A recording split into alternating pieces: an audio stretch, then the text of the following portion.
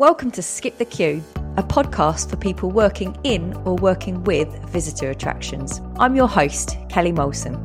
Each episode, I speak with industry experts from the attractions world. In today's episode, I speak with Douglas Quimby, co-founder and CEO of Arrival. Douglas and I chat through a few topics covering the economic outlook for 2023, the big shift in discovering new experiences, ticketing tech, and a little bit on dynamic pricing. If you like what you hear, you can subscribe on iTunes, Spotify, and all the usual channels by searching Skip the Queue.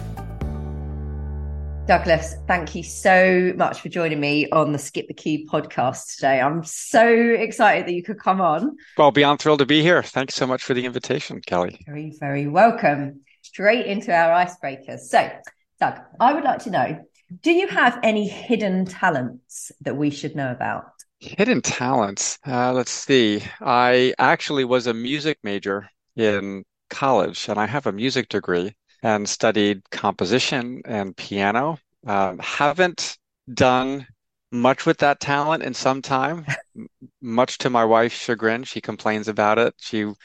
And I get a little embarrassed about it. Like we'll have friends over and she wants me to play the piano for everybody and I get a little self-conscious about it. So that's actually one of my commitments to my wife is I'm going to get our piano tuned. I'm going to start practicing again. And I'm not going to be bashful about playing when we have people over or when she wants me to.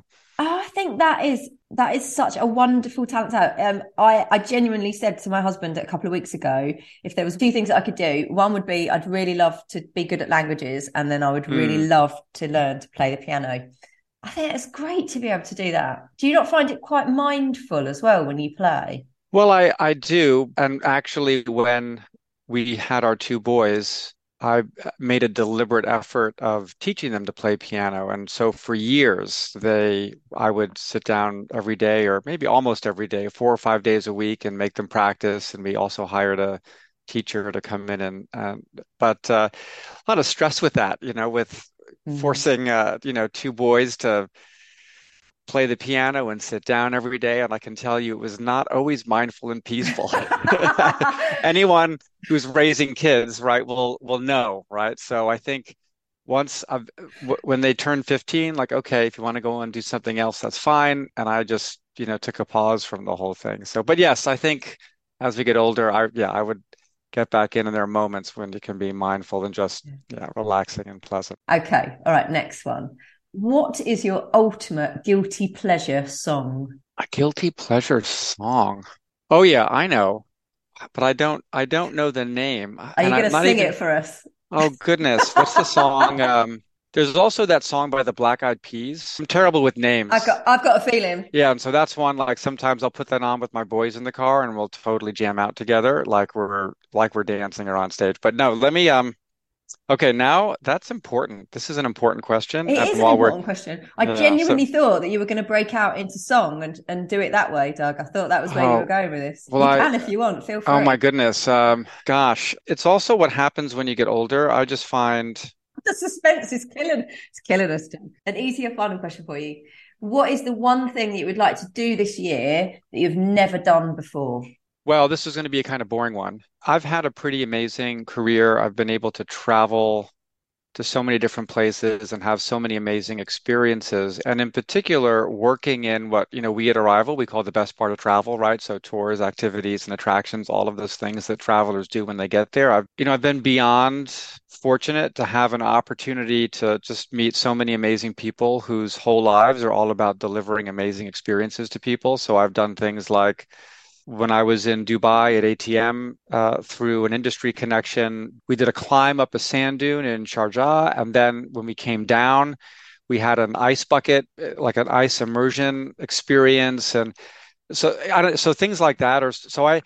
When I think about like bucket list stuff, I don't know, to me, that's not as important. My commitment this year is my 17-year-old is in his senior year in school. And he's going to be going to college in the fall. And I've had so much travel and devoted so much of my life to to my career and then starting Arrival and building it over the past 5 years or keeping it afloat over the last 2. And so now I'm I'm actually committed to, I'm not doing any travel other than what's absolutely essential until he goes to school. And I'm going to spend as much time as possible with him and make sure that he knows as he goes off into the world how much his father is behind him and has his back. That's a great answer to the question, Doug. And I think that is the most brilliant thing that you could be able to do right now. And I'm sure that he will very much appreciate that time with you as well. Well, I hope so.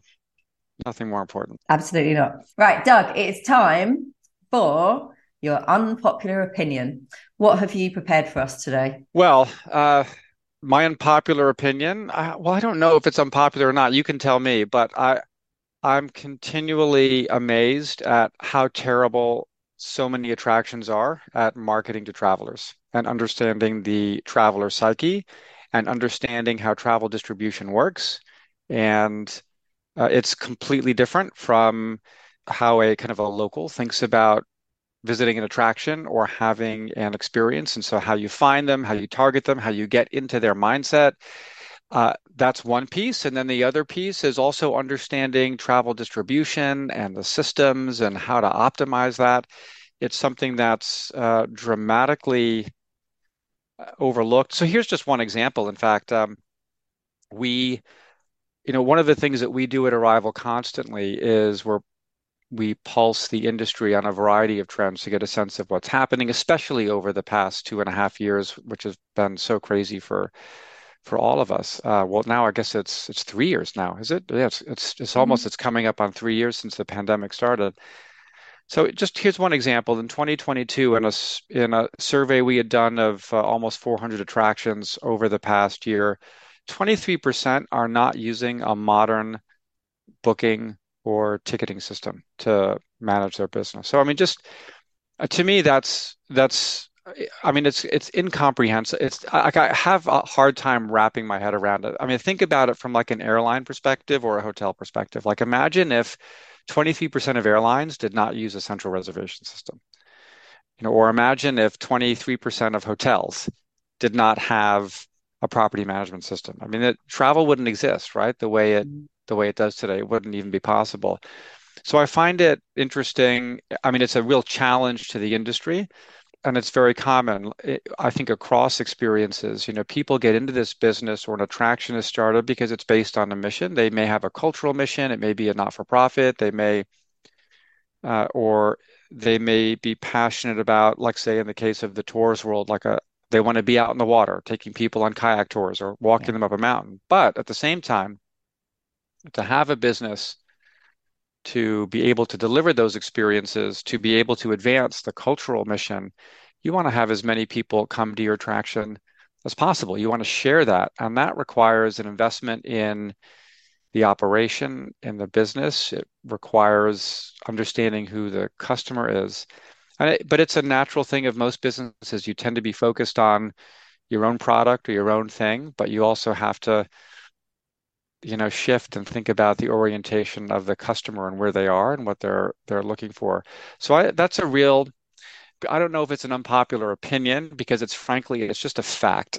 It, it's just a fact when I see how most attractions market their experience to travelers and the challenges that the travel industry has, for example, in accessing attraction ticket inventory when I see that less than 1% of attractions worldwide engage in any kind of dynamic dynamic pricing, which is not Mhm. just a tool to charge more money, it's actually a tool for things like optimizing the guest experience because you can more effectively disperse your customer demand over the course of a day or a week in order to make it a better experience for everybody. So there's a lot of things we can unpack over the next, half an hour or so that we chat, but I I would love to see attractions really, take travel, seriously, right? As because it's can be such an incredibly important demand channel, right? There's so much opportunity that's missed in the world of attractions. I would love to know what listeners think about this. So, as ever, if you want to feedback on Doug's unpopular opinion on our Twitter account, feel Mm. free. There's definitely a conversation. I mean, there's a whole podcast piece around your unpopular opinion, I think, there, Doug. We're going to touch on a couple of the subject matters from it today. But yeah, I think there's a whole piece around exploring that. I don't know how unpopular it is, because I would tend to agree with you. And I think, like you said, it is a fact. I think the attractions industry has moved on dramatically from a digital perspective in the last 3 years. For they were sure. forced to move quicker. They were forced to innovate. They were forced to introduce things that they might have been thinking about doing them, but might have taken another 2 or 3 years to actually implement because they had to. But I think that some of those decisions and some of the things that they've implemented have been done in a quite rudimentary way because there was a time element attached to it. You know, in the UK, we attractions couldn't open unless they could do pre-booked and timed tickets. Yep. Small attractions. I mean, all of a sudden you've got to have the infrastructure to be able to implement that. You've got to find the right booking system. You've got to be able to pay for those things for you to be able to open. So yeah, but this stuff is not this is not rocket science. You know, no one needs to have expertise in artificial intelligence, or you don't need to. In fact, you know, a lot of the systems that are out there today, and this is one of the most amazing things in the world of, say, in the tours and activities segment of the experiences industry, which has many more smaller businesses. You know, there's been an absolute revolution over the past decade. There has been literally dozens upon dozens of startups that have stepped into the market. They offer very simple, easy to use, you know, SaaS platforms. You can get your business up and running within a couple of days, if not less. You get your tickets loaded and you flip a switch and you can start selling that stuff directly through online travel agencies, through other resellers. You can set different rules and and this is stuff where often there's not even an upfront cost. It's just your own internal resources. So there's been a dramatic change within the kind of the enterprise software side of the sector that has opened up, you know, all of these avenues to this industry. Now, of course, it's one thing if you're a small, you know, tour company and you do 5 or 6 departures, you know, a week, and you're a 1 or 2 person shop, and you're a visitor attraction, you know, with thousands or tens of thousands of guests a year, and you've got operations and you have a board, or you have, of course, there's a lot of other things to consider there as well. But I think especially, you know, heading into 2023, when, you know, despite some of the economic clouds that we might touch on a bit, I mean, this is going to be an incredible year for travel and an incredible opportunity. Not to be in a position to take full advantage of that, there's no reason for it. And again, I think for attractions, especially those that have a not-for-profit, you know, mission. I mean, some of the great, and even like there are some, even where I live in Atlanta, Georgia, there are some terrific and very small local museums and places to visit that explore history of the South, and in small towns here outside of Atlanta, for example, or the Atlanta the City History Museum. But you know, accessing the content and discovering it as a consumer is hard. It's not easy, and there's just it's just a huge, you know, missed opportunity. Of course, there's a lot of, you know, the big attractions, the great ones. They do a great job, and there are many amazing. I want to be clear too. There are many incredible travel marketers within the world of attractions, right? So, and you all know who you are, and you're out there. So I just want to say, for those of you, like, this is not aimed at you, but it is aimed at, I think, the mid to long tail of amazing experience operators out there that could just benefit so much more, and not just benefit themselves commercially, but, you know, benefit people who haven't experienced their attraction, haven't experienced their, you know, their museum, or that little, you know, that special thing that they create that could delight so many more people. Yeah, I agree. There's lots to unpick. Lots to unpick here. Okay. Let's go back to what you said. So let's take a look at the economic outlook for 2023, because there's a lot going on. There is a lot of opportunities. There's also a lot of pressure at the moment. So in the UK, so 2022, we really focused a lot about staffing challenges and the rising cost of labour. That was a huge topic across the board. That's still a challenge, but in the UK especially, we have got currently a very high cost of living crisis. Utility costs have been driven up predominantly by the war against Ukraine. We have attractions that are reporting a rise of between 200 and 900% in their electricity gas Yeah. bills. Yeah. So there's been a recent publication in The Guardian saying that rising costs have led to staff redundancies, they've curtailed open hours, and 9 out of 10 sites fear that they could close permanently. And that's in Mm, castles, museums, and theatres. mm. That's really drastic. That's the real bad end of what's going on at the Yeah. moment. We've had things like train strikes in the UK, which are a necessary evil. I am personally, and for one, and support the rail strikes, but they do have a huge impact, especially on theatres. People that are going into London suddenly can't get into London, or they have to drive into London, and it bumps the cost up for parking. All kinds of things going on. There's still very few visits from international travellers, although that's on the rise. But Asia is only just opening up the borders, so we still have a lot of attractions that are very heavily dependent on international tourism that are nowhere Mm. near back to the visitor numbers that they should be at. And just to throw into the mix, we know from speaking to many attractions that marketing budgets are looking to be cut this year because of the high cost of utilities being risen. So marketing budgets could be cut by about 15 to 20% in the UK. What does it look like, Doug, for you? So you're US based, but you travel a Yeah. lot. You speak to a lot of US and international and European based attractions. Is it a similar story there? What's happening? It's not actually. It's fortunes are quite mixed. I think the UK in particular and parts of Europe are being hit especially hard. In the United States, it's a very different picture. In fact, it's one of the most confusing times in terms of trying to forecast what the economy is going to do. Everyone is talking about recession. It seems like the Federal Reserve here is committed to putting the country into recession by tamping down inflation and raising interest rates. But at the same time, our federal government has just they pushed through at the end of last year a $1.7 trillion spending package.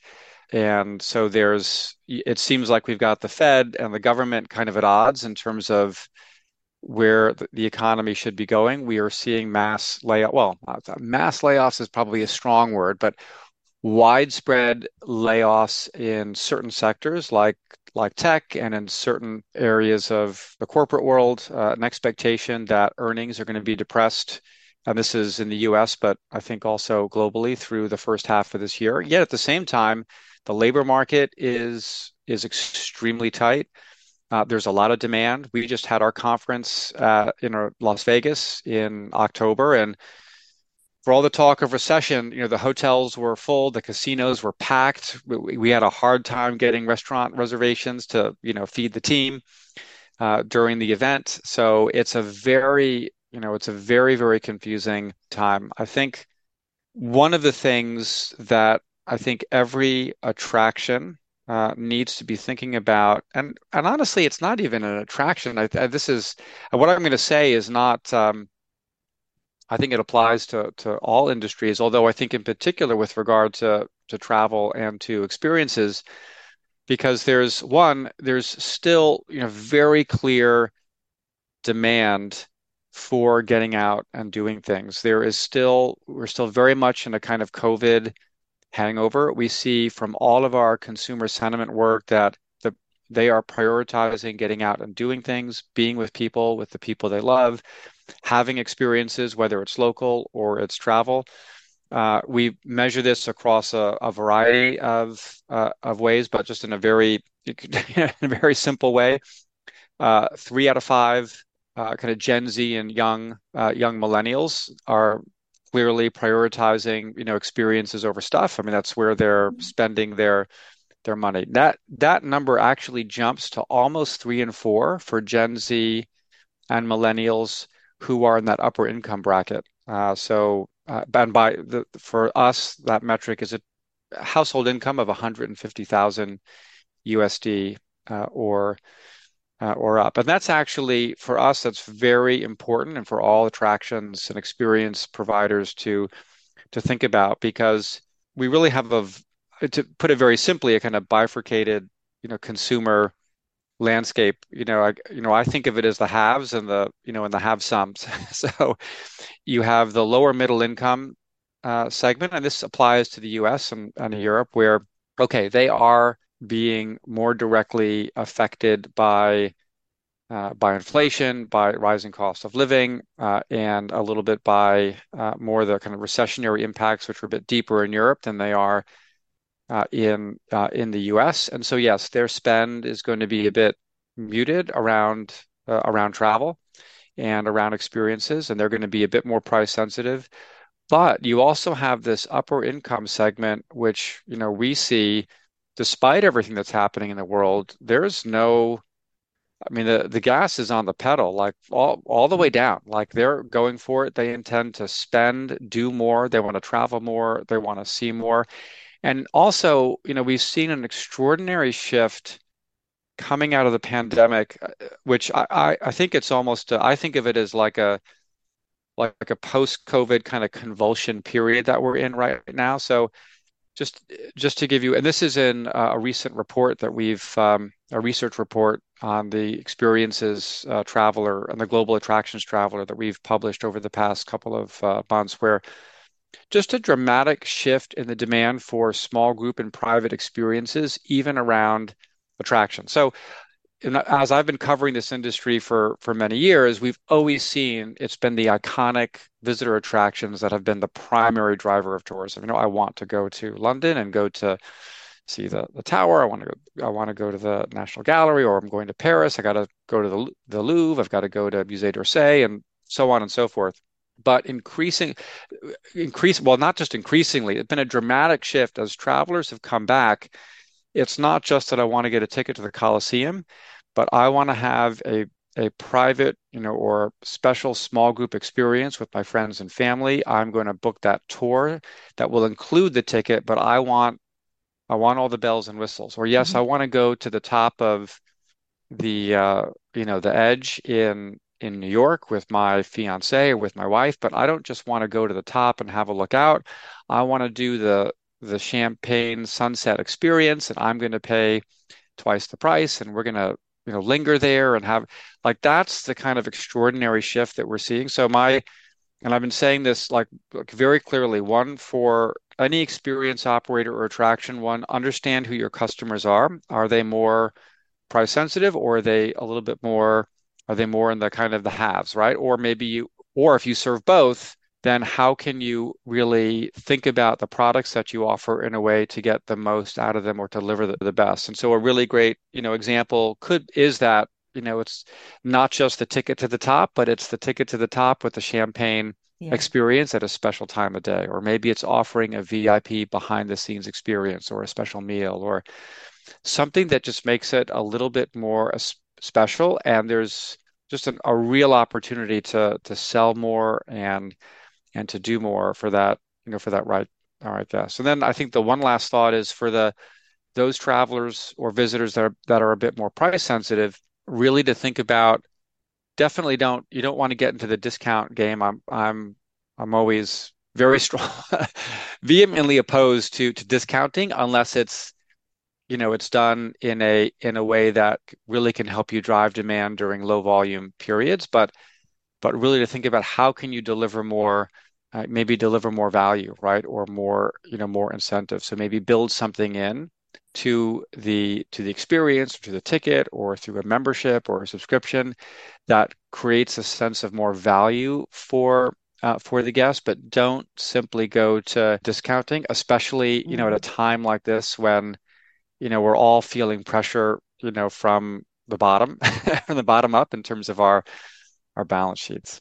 Great advice. And what you've described is exactly what we've been talking about as well, and what we've been hearing. So just before Christmas, I attended the heads of marketing meeting that Alva run, and Bernard Donahue talked through exactly the same scenarios that you just had. It is down to the experience. People will pay more, but they are looking for something that is outside of the ordinary now. So it's not just about come to the attraction, come to see this thing. It's what does that package look like? How can you exploit what you have in a more interesting way for the audience that are already going to come, but they'll probably spend more if you have this VIP package or this next level package, if we talk about. A question for you. So we talked about the haves and the have not as much. So how did you define it? The haves and the haves? The haves and the have somes. The haves I and the mean, have yeah, sums. Right, yeah. okay. So the haves and the have sums. Where do you think this fits in terms of membership? Because that's been quite a big discussion topic recently, in that during the pandemic, membership sales went up phenomenally, astronomically, actually. Yeah. So it was an altruistic purchase. You were doing what you could to support your favorite attraction while they couldn't open. What we're starting to see is a decline in people renewing memberships. Because of how nervous the cost of living crisis is making people. And the assumption that, and Bernard described this beautifully, is that previously, if you had a membership, so I have a membership to the National Trust, your previous mindset would be, oh, well, let's go to the local National Trust today because that's free. Because we've got our membership, we've already paid for that. And you wouldn't really think about the secondary spend. So, you're going to buy lunch while you're there, or you might get something in the gift shop. Whereas now people are starting to go, well, that's not a free visit for us anymore. So we need to think about whether we go, what we spend while we're there. So maybe we take a packed lunch rather than we buy in the cafe, which is obviously then going to start to have a significant effect on the attraction itself. So how can organizations do better with their memberships to kind of help those people that maybe have them and are thinking about letting them go? That's a really tough one, especially in this environment in the UK. And I think again it comes down to, what more can you layer in, right, to really make it valuable? So what kind of additional kind of benefits or perks or things can you expand to really tie that in? But that's something that I think really has to be addressed at the attraction level, and there's no way around this. You've got to understand your customer and who they are.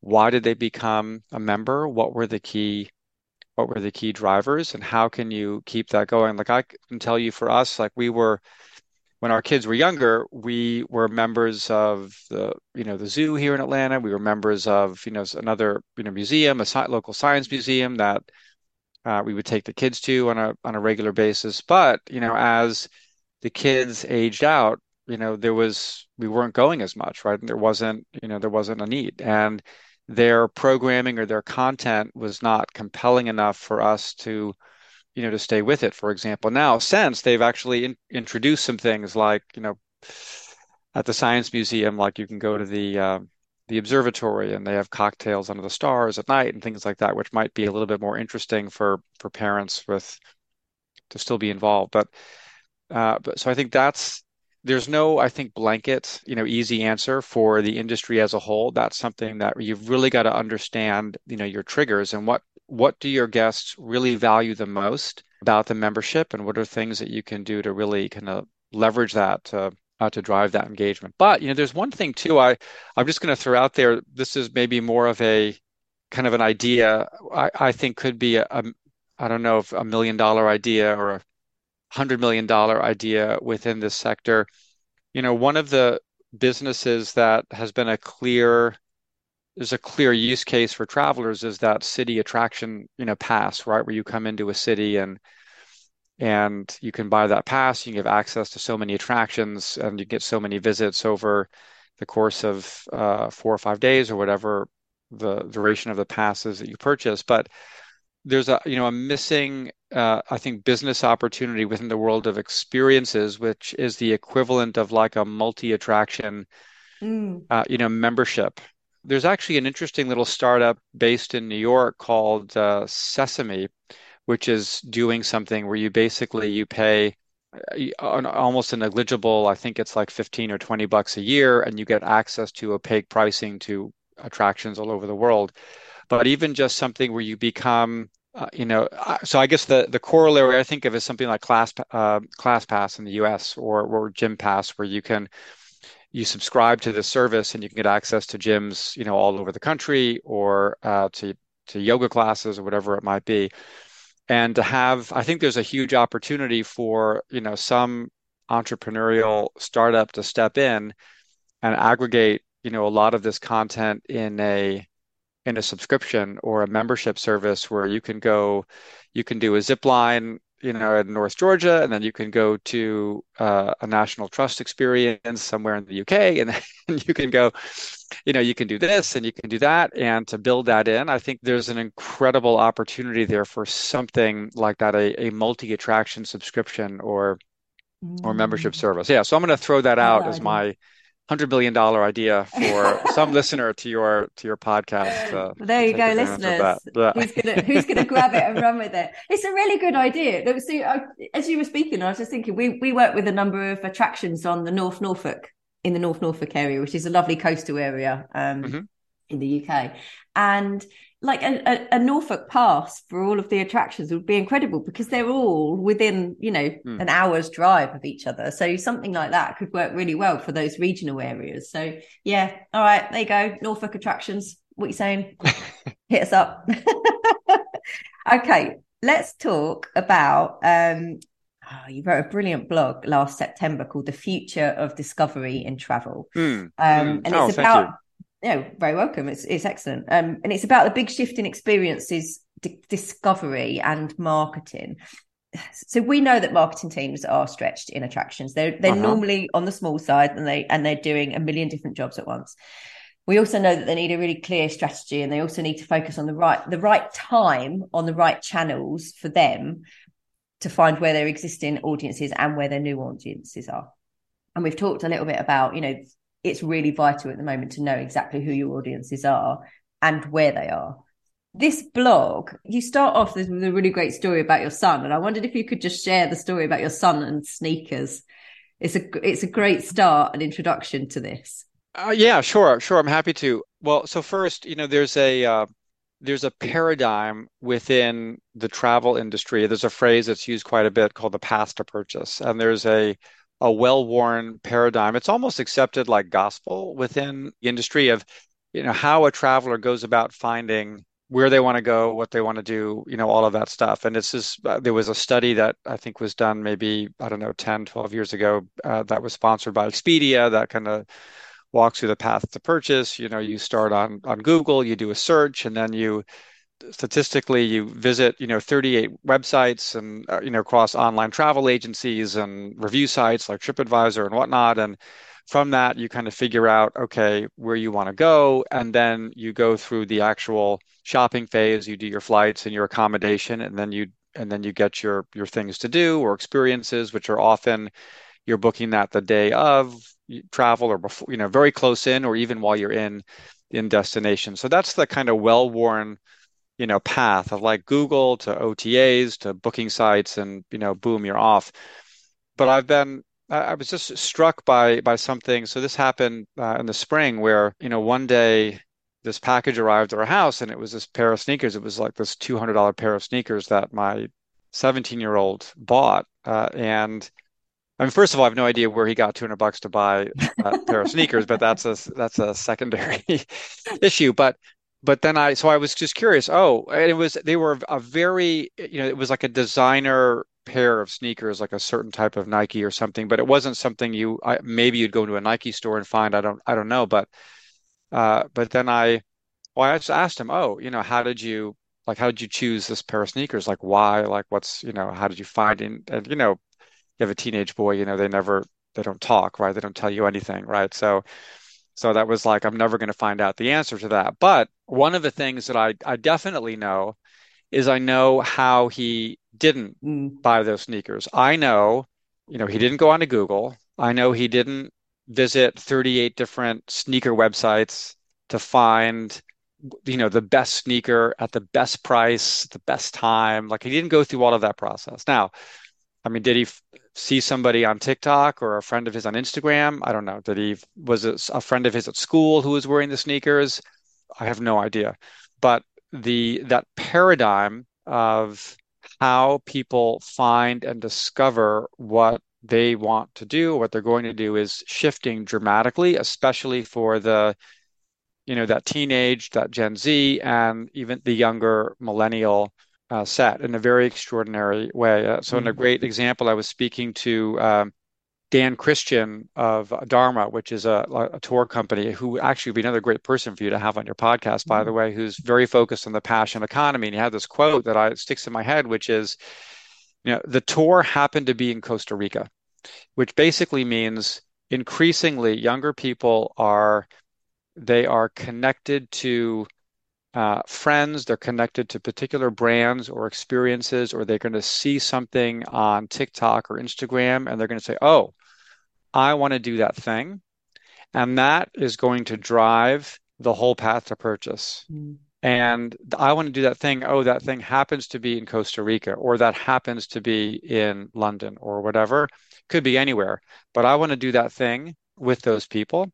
And by the way, it's not, I'll say too, you don't just take, I'm just a guy who runs an event and research company for attractions and experiences, but so don't take my word for it. I mean, just look at what Google has done. I mean, over the past year, they've completely and are continuing to revamp in particular, their mobile search experience. And a VP at Google made an extraordinary statement at a tech conference last summer, where he said, "We are seeing 40% of Gen Z, they are turning not to Google, not to Maps or search to find like where to go or where to eat nearby. They're turning to Instagram. They're turning to TikTok." And Mm. it's amazing. And when you ask these young people, and there was a great story in the New York Times about this, I think last August or September, where young people were saying, they're being asked to compare, let's say, a review of a restaurant on TikTok versus a Google review, and it's like, I don't have to read anything, which because young people aren't reading, they don't have to think. Like they're saying, well, I don't have to think. I can just see the people at the restaurant. I can see them experiencing it. I can see myself in that, and that's the kind of experience I want to have, and that's all I need. And that's an extraordinary shift. So then I think the next question you would probably ask is, okay, so what does that mean for an attraction or an experience operator? How do you deal Yeah. with that, right? Especially when budgets are stretched and your marketing team has already got too much to do. You're Yeah, suddenly asking them to yeah. take part and create short form video content, right? That's the bottom line. We know that is the future of this type of search. Yeah. That's a massive ask, isn't it? That's far more, it seemed far more complex than sitting down and writing a blog article, for example. There's a lot more involvement in it. I'm not asking him to do anything. I'm just simply saying, look, this is what's happening, and y'all can decide, what you want to do. That's up to you. But there is a profound shift that is underway. It's happening so quickly. It's hard to get your arms around. It's very Mm. hard to understand. Okay, well, do I suddenly stop spending my money on Facebook and Google and put everything into TikTok and Instagram? No, of course not, right? But because there's still intentional demand on those channels. But if you just and we detail all of this in the research and the reports too, that I mean, you can just very clearly see it. So in terms of where younger travelers are going to discover things to do, so TikTok has already surpassed Twitter. And I think for Gen Z, it's going to surpass Facebook probably in the next year or year or two, because we can already see Facebook is now like it's people my age, like it's Gen X and maybe older millennials, but it's really falling off for young folks. But it's not an either or. And this is always the thing that, that kind of comes up. Oh, well, it's another channel. That's marketing. That's Mm. never going to change. Your marketing teams are always going to be strapped. They're always going to have too much to do. It's how are you going to work through that? So yes, you still have to do Google, you still have to do Facebook, you still have to do the photos on Instagram, but now you need to add reels. You need to add short form vertical video. And I would say you just begin by testing. And the best thing you can do, and there's so many great examples of this, is hire a young person who does this stuff, hire a 22-year-old who lives in this world and ask them to just start, creating stuff and give them some license and just to do things. And there's so much great guidance out there as well on that. And we've got some great content too. We had an influencer at our Vegas event, a guy named Ravi Roth, who is an influencer for LGBTQ travel in general, and he gave some incredible sessions on how to, deliver authenticity through social content. And he's all like but the number one thing, the next time you take a video, make sure it's vertical. Just everything has got Yeah. to be vertical first and foremost, but just experiment and keep going and start to develop that muscle because it will become very important. It already is very important. So I had a couple of questions on this topic, and we've had, I have to say, we've had a couple of brilliant past podcast guests that have come on and talked to us about building great social community channels. We had Danielle Nichols and Ross Ballinger come on from Drayton Manor, which is a theme park based in the UK. So they talked a lot about how they had started their TikTok channel, and they've just got a really great kind of social community that they've been able to build, and it allows them to engage with their community, ask them for feedback, and in turn the community feels like they've got their back in decisions that have been made. So the theme park went through a rebrand process a little while ago, and they were really able to kind of engage with their audience because of the work that they put into it. Now, I can totally see TikTok working for Drayton Manor. Like even if they hadn't have done it already, I can see it because of the type of people that would go there, the thrill seekers, that kind of Gen Z. But where's the opportunity for the attraction sector that are very kind of family orientated? So I think about we think about the teen market that we've talked about. They're thinking about travel and experiences, potentially gap year, that kind of thing. But a lot of the attractions that we work with are really focused on that family marketing. So ultimately, it's going to be the parents that are making those purchasing decisions. Is this still a channel that you think that there's opportunity for those kind of attractions? Well, fine, the parents might be ultimately paying for it, but we're the kids. The kids are on TikTok and Instagram more, they're not on Facebook. So that's number one. And the best way to get families there is to get kids excited about something. So that's even more of a reason to be on there. And also something that we've seen as well across every social media channel. Well, maybe not everyone, but most certainly is, it starts with kind of the younger more digitally kind of switched on, generation, but very quickly becomes, widely used across all generations, right? We saw that in Facebook, we saw that in Instagram, we're seeing it in Twitter as well, and the demographics for TikTok, as well, I think will are I'm sure already rapidly evolving to cut across a range of generations. So that should definitely be a part of the family kind of marketing plan, and to try to reach parents and show in particular kids having an amazing experience at your experiences is great. And by the way, those videos too, I point out as well, it's not just platform specific. Like, we use TikTok and Instagram.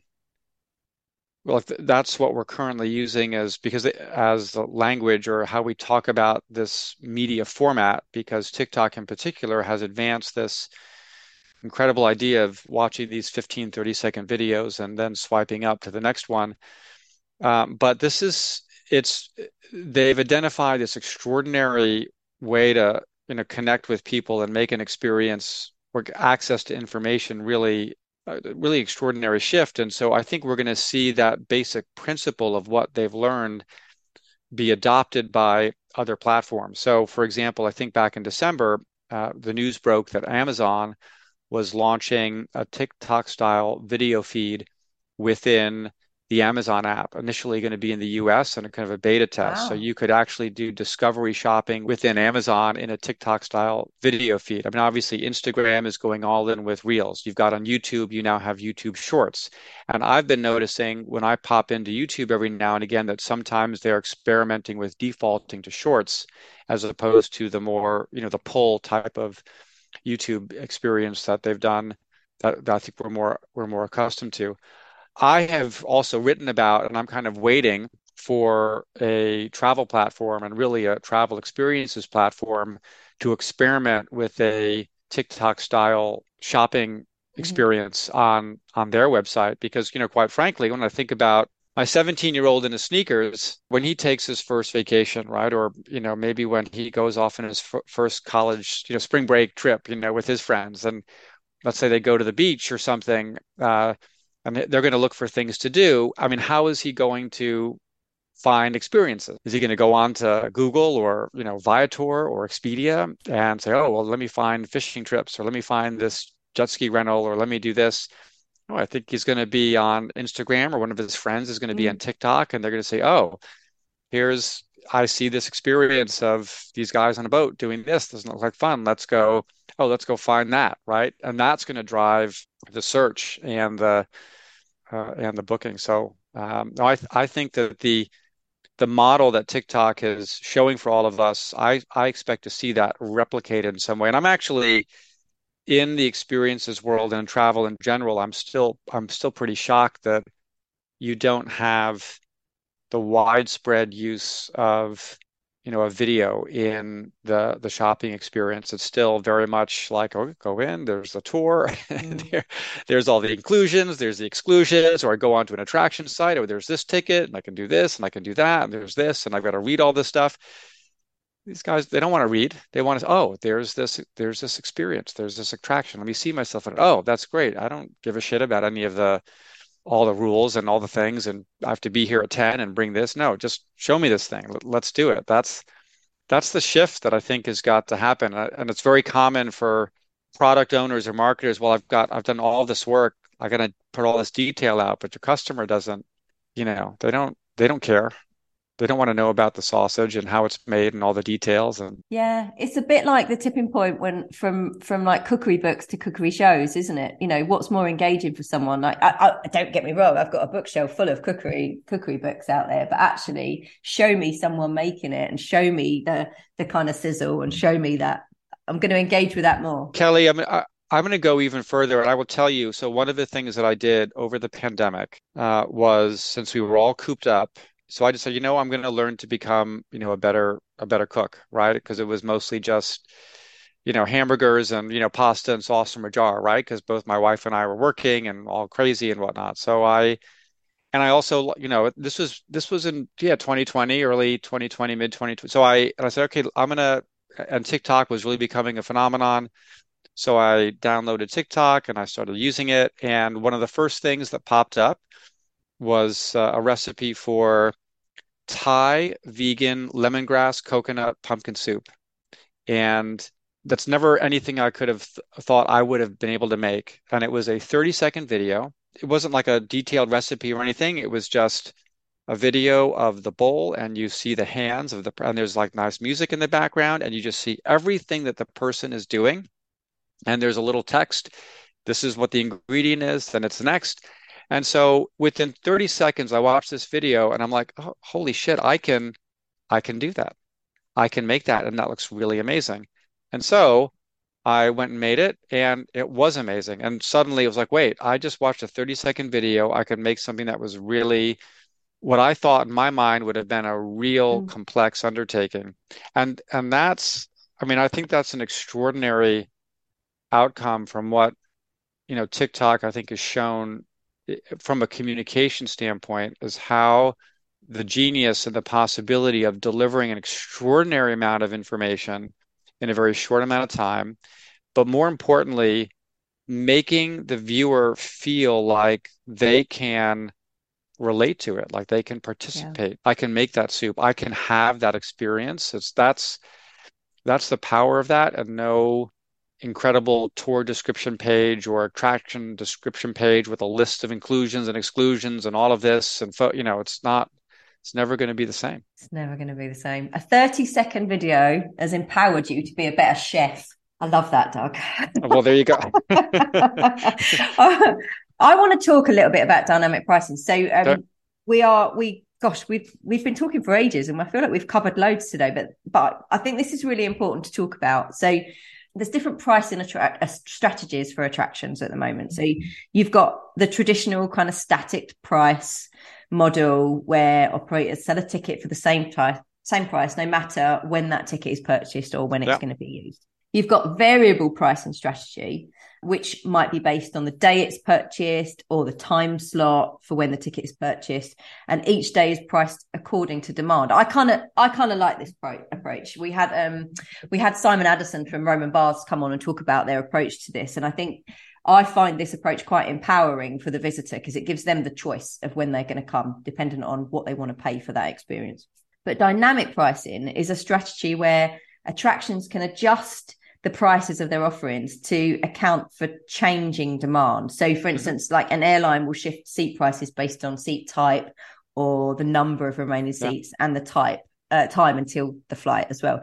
Now, that's what some attractions do, but it's actually quite a small minority at the moment, isn't it? And I think, are we seeing an uptake in dynamic prices, or are we still finding that it's just the big players that can actually use this strategy at the moment? Yeah. Well, so first, I mean, from our surveying, like it's less than 1% of attractions and operators are doing any type of dynamic pricing. And just to be very clear, the distinction between dynamic and variable. So, a variable is something like, okay, I'm going to have a different weekend price versus a weekday price, or a different price for a 9 a.m. entry on Monday versus a 3 p.m. entry on Saturday or something. But those prices stay the same over the course of the season or over the course of the year. Whereas dynamic, it's like, okay, it looks like my 3 o'clock slot on Saturday is nearly a capacity. We've only got 10% left. Let's increase the price by 5% or 7%.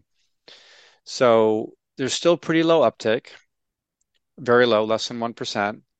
However, we've also seen in our surveying, in terms of technology-related priorities, that is one of in fact, the top priority for visitor attractions heading into next year. Like I think it was 57%, so that they were looking at it very seriously and were quite interested, which is a really big, it's a really big deal. And so one piece to this is, well, there's a lot of complexities. So yes, there are a number of providers in the market, technology companies that are stepping in and offering this capability. These could be either, companies like, there's a company in the US called Diginex, which is basically, it's a layer on top of a ticketing system.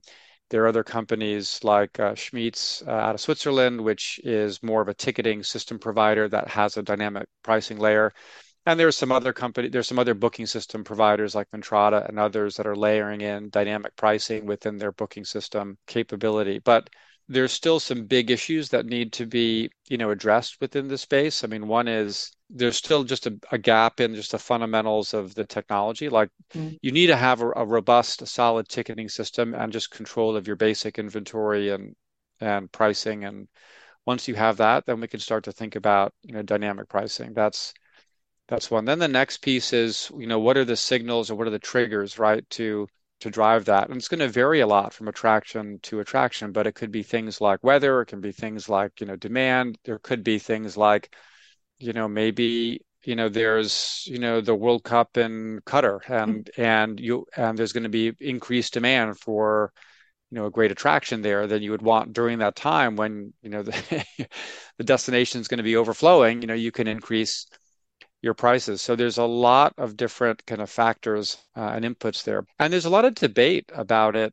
too. I think at a consumer level, there's that old thing of, well, you're sitting on the airplane and, the guy next to you spent half the price on the plane ticket, and does that, frustrate you? But I think increasingly consumers have come to understand this. It's become pretty, commonplace, and I think people will understand it. And I also think it's an opportunity for attractions to not just to make a little more money, but it's also to, as I said, I think at the outset, to provide a better guest experience. I think especially for tier one attractions and top destinations. I mean, that's got to be the top priority. How can you disperse your guests in a more effective way? Because there's no question. I mean, we had a little pandemic-induced hiatus from over tourism, but it's already back in some places, fast and furious. Where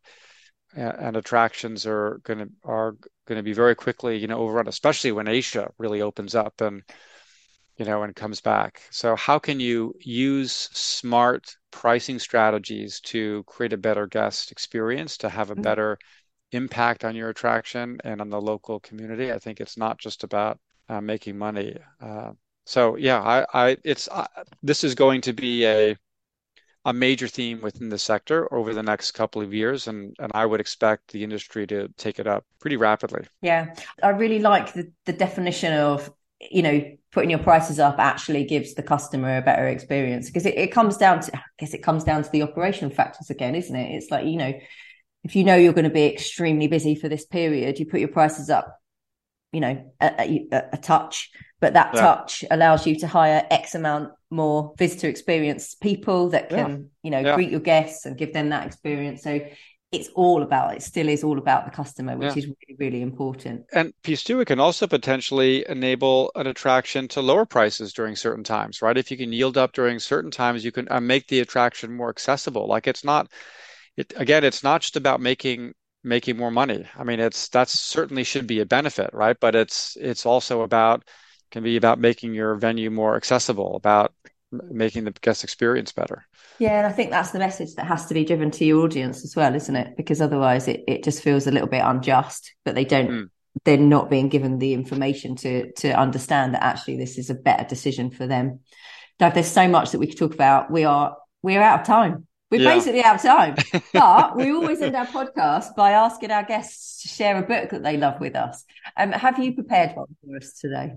Yeah, I have. And actually, this is a book I recommend quite a bit. And it's not like a typical book, because I know you've got, lots of great recommendations, and there's lots of amazing business books out there. But one of the books that has always stuck with me, it's a service manual. It's called Delivering Knock Your Socks Off Customer Service, and it's a short paperback. I think it's like 109 pages or even less.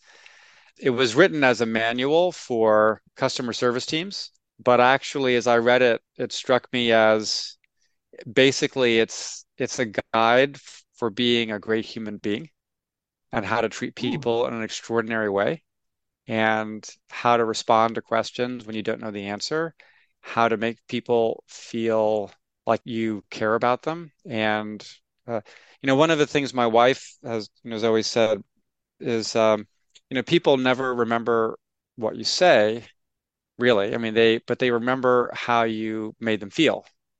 And so to me, that book it's a guidepost to leaving people feel like they matter to you and that you're going to serve them well. And that also ties into your brand. Like everyone is their own personal brand, and every action that you have with every person is a reflection of that brand.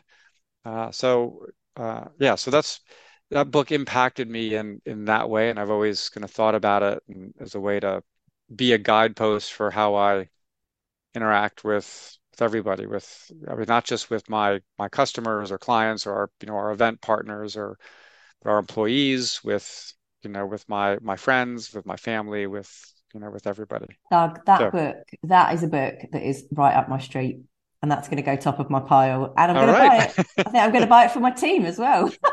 Highly recommended. Highly recommended. As ever, listeners, if you want to win a copy of Doug's book, then if you head over to our Twitter account and you retweet this episode announcement with the words, "I want Doug's book," then we will enter you into a draw to potentially win it. Doug, thank you. You'll have to come back on, because there's so many other topics that we could have covered. So come back in 2024 and we'll see how some of these predictions and things that we've talked about have worked out this year. But thank you. It's been lovely to chat. Hey, can I just quickly close with, can I do a very small shameless plug? Is that okay? Go on then. Well, just for all of those attractions who are listening, we have our Arrival Berlin conference right before ITB, March 5, 6, and 7 in Berlin at the amazing Estrel Hotel, where all of the things that Kelly has been bugging me about over the past, what has it been, 45 minutes or an hour or so. We have a couple of days just devoted to all of these topics in the world of experiences and the future. And we've got speakers from Google and Get Your Guide and and actually the MoCo Museum, which is all in on dynamic pricing, by the way. And they're going to be leading an in-depth workshop on what they're doing. And among so much else on distribution and growth. And you're going to meet a lot of incredible experience operators and attractions and distributors and technology providers. It's really, for us, it's our vision to create the hub of the experiences sector for travel and to help this industry grow and improve. So, and Kelly's going to be there. I was going to say, Doug, right? You know, the highlight of it is that I'll be there speaking as well. So. That's right, which we're really looking forward to. So, so please do consider joining us. We promise you're going to have an amazing time with an amazing community and, learn tons. So it's a great lineup of speakers, and it really does look like an absolutely incredible conference. We'll put all the details in the show notes, so none of you will miss out, and you'll be able to book online. And even if you don't make the conference, go and check out the Arrival website, because some of the reporting on there is really phenomenal and so valuable to the sector. And I've learned a lot in the last couple of weeks just reading through some of the reports that Doug's been able to send me through. So that is well worth a visit, everyone. Doug, thank you. It's been fabulous. Thank you, Kelly. Thanks for listening to Skip the Queue. If you've enjoyed this podcast, please leave us a 5-star review. It really helps others find us. And remember to follow us on Twitter for your chance to win the books that have been mentioned. Skip the Queue is brought to you by Rubber Cheese, a digital agency that builds remarkable systems and websites for attractions that helps them increase their visitor numbers. You can find show notes and transcriptions from this episode and more over on our website, rubbercheese.com/podcast.